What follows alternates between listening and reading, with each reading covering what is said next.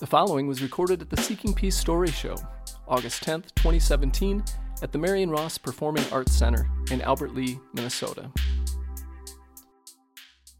If you have a pocket full of memes and movie quotes and your radio tuned to country music, you have Jen Zoller's attention. Throw in a cabin by the lake and there's a good chance she'll let you put a ring on it. She's inspired by people who work hard and have fun.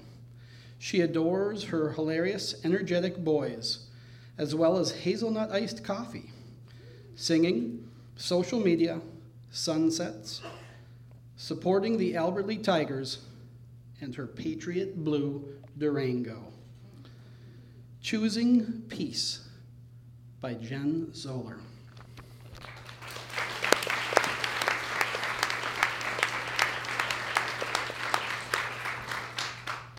What do I know about peace?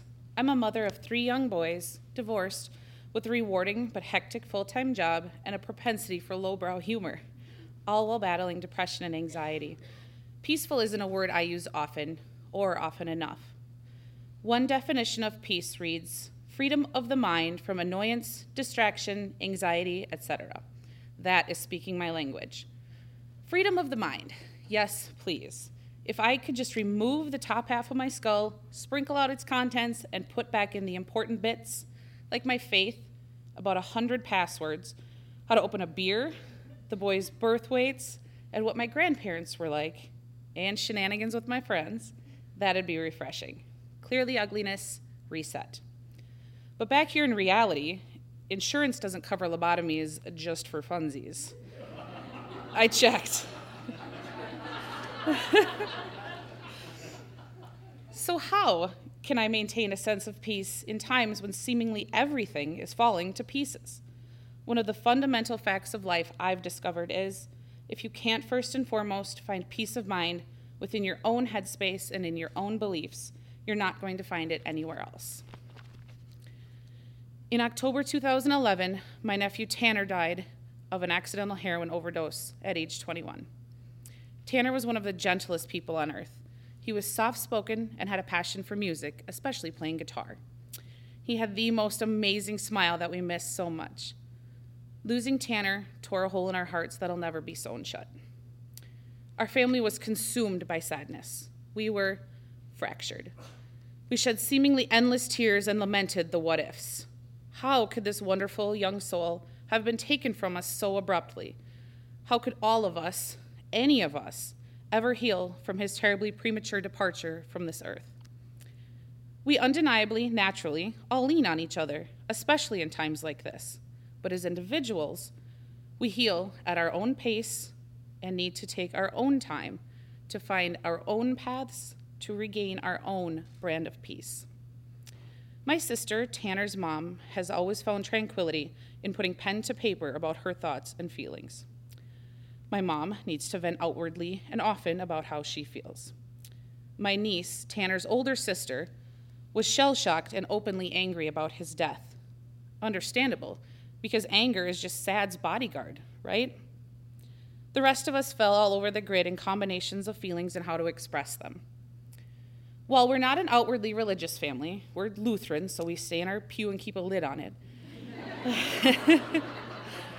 We do believe, I believe. We prayed fervently, not only for then, but for the months and years to come. The beautiful thing I'll forever ground myself on is that, while he didn't mean to leave us so soon, Tanner is home. I believe he is with God in heaven. All the things he was grappling with and hurting from, our Savior has put to rest. Tanner is smiling that perfect smile, playing his guitar, and being one of heaven's coolest angels. We love you, Tan Man. When Grandpa Tut went up to heaven when I was 20, my relationship with God was solidified.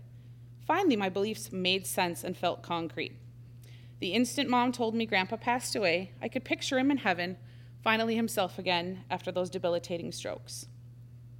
Grandpa is up there in heaven, playing cribbage, cussing, golfing, telling Judge Wapner how much he liked the People's Court, and watching over all of us trying to figure things out down here.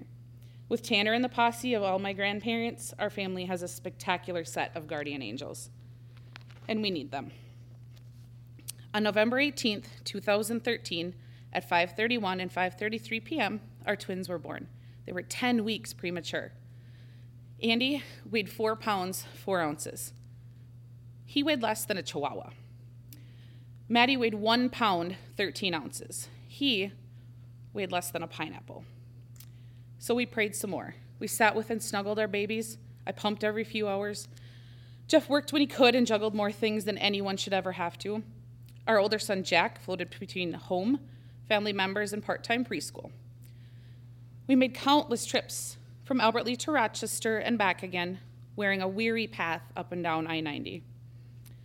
We had an army of prayer warriors, church congregations, and loving family members and friends in our corner. So very thankfully, the boys had no serious or lasting complications from their premature birth. After 2 months and 4 days, Andy came home from the hospital. After another endless, exhausting month, Maddie came home, exactly 3 months after delivery. Our time in the neonatal intensive care unit was over.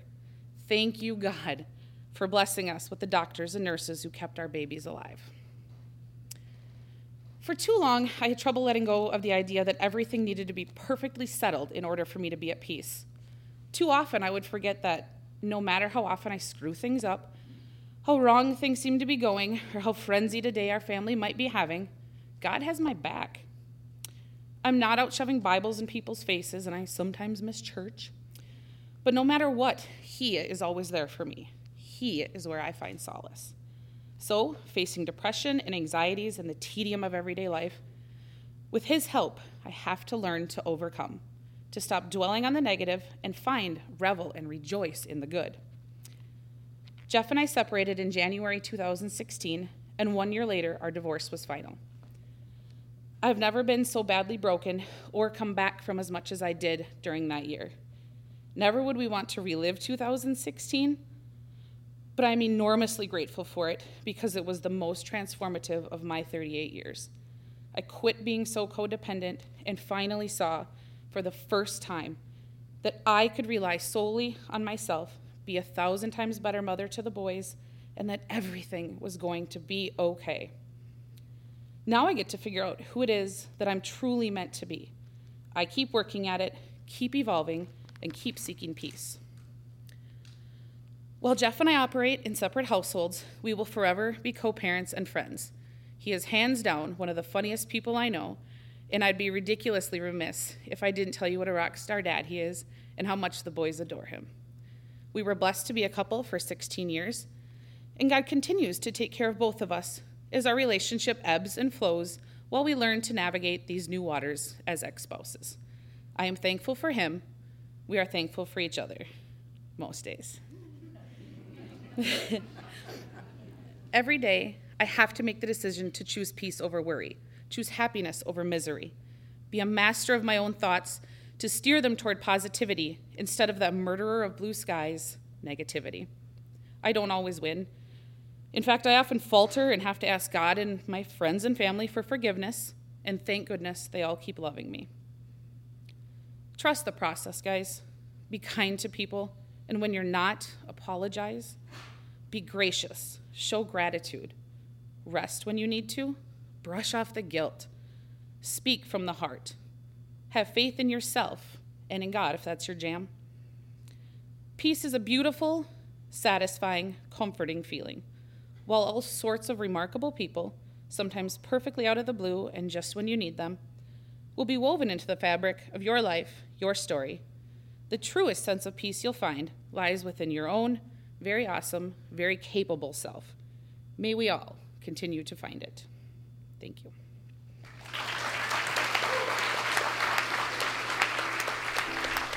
The Seeking Peace Story Show is produced by Riley Worth and me, Jeremy Corey Greenis.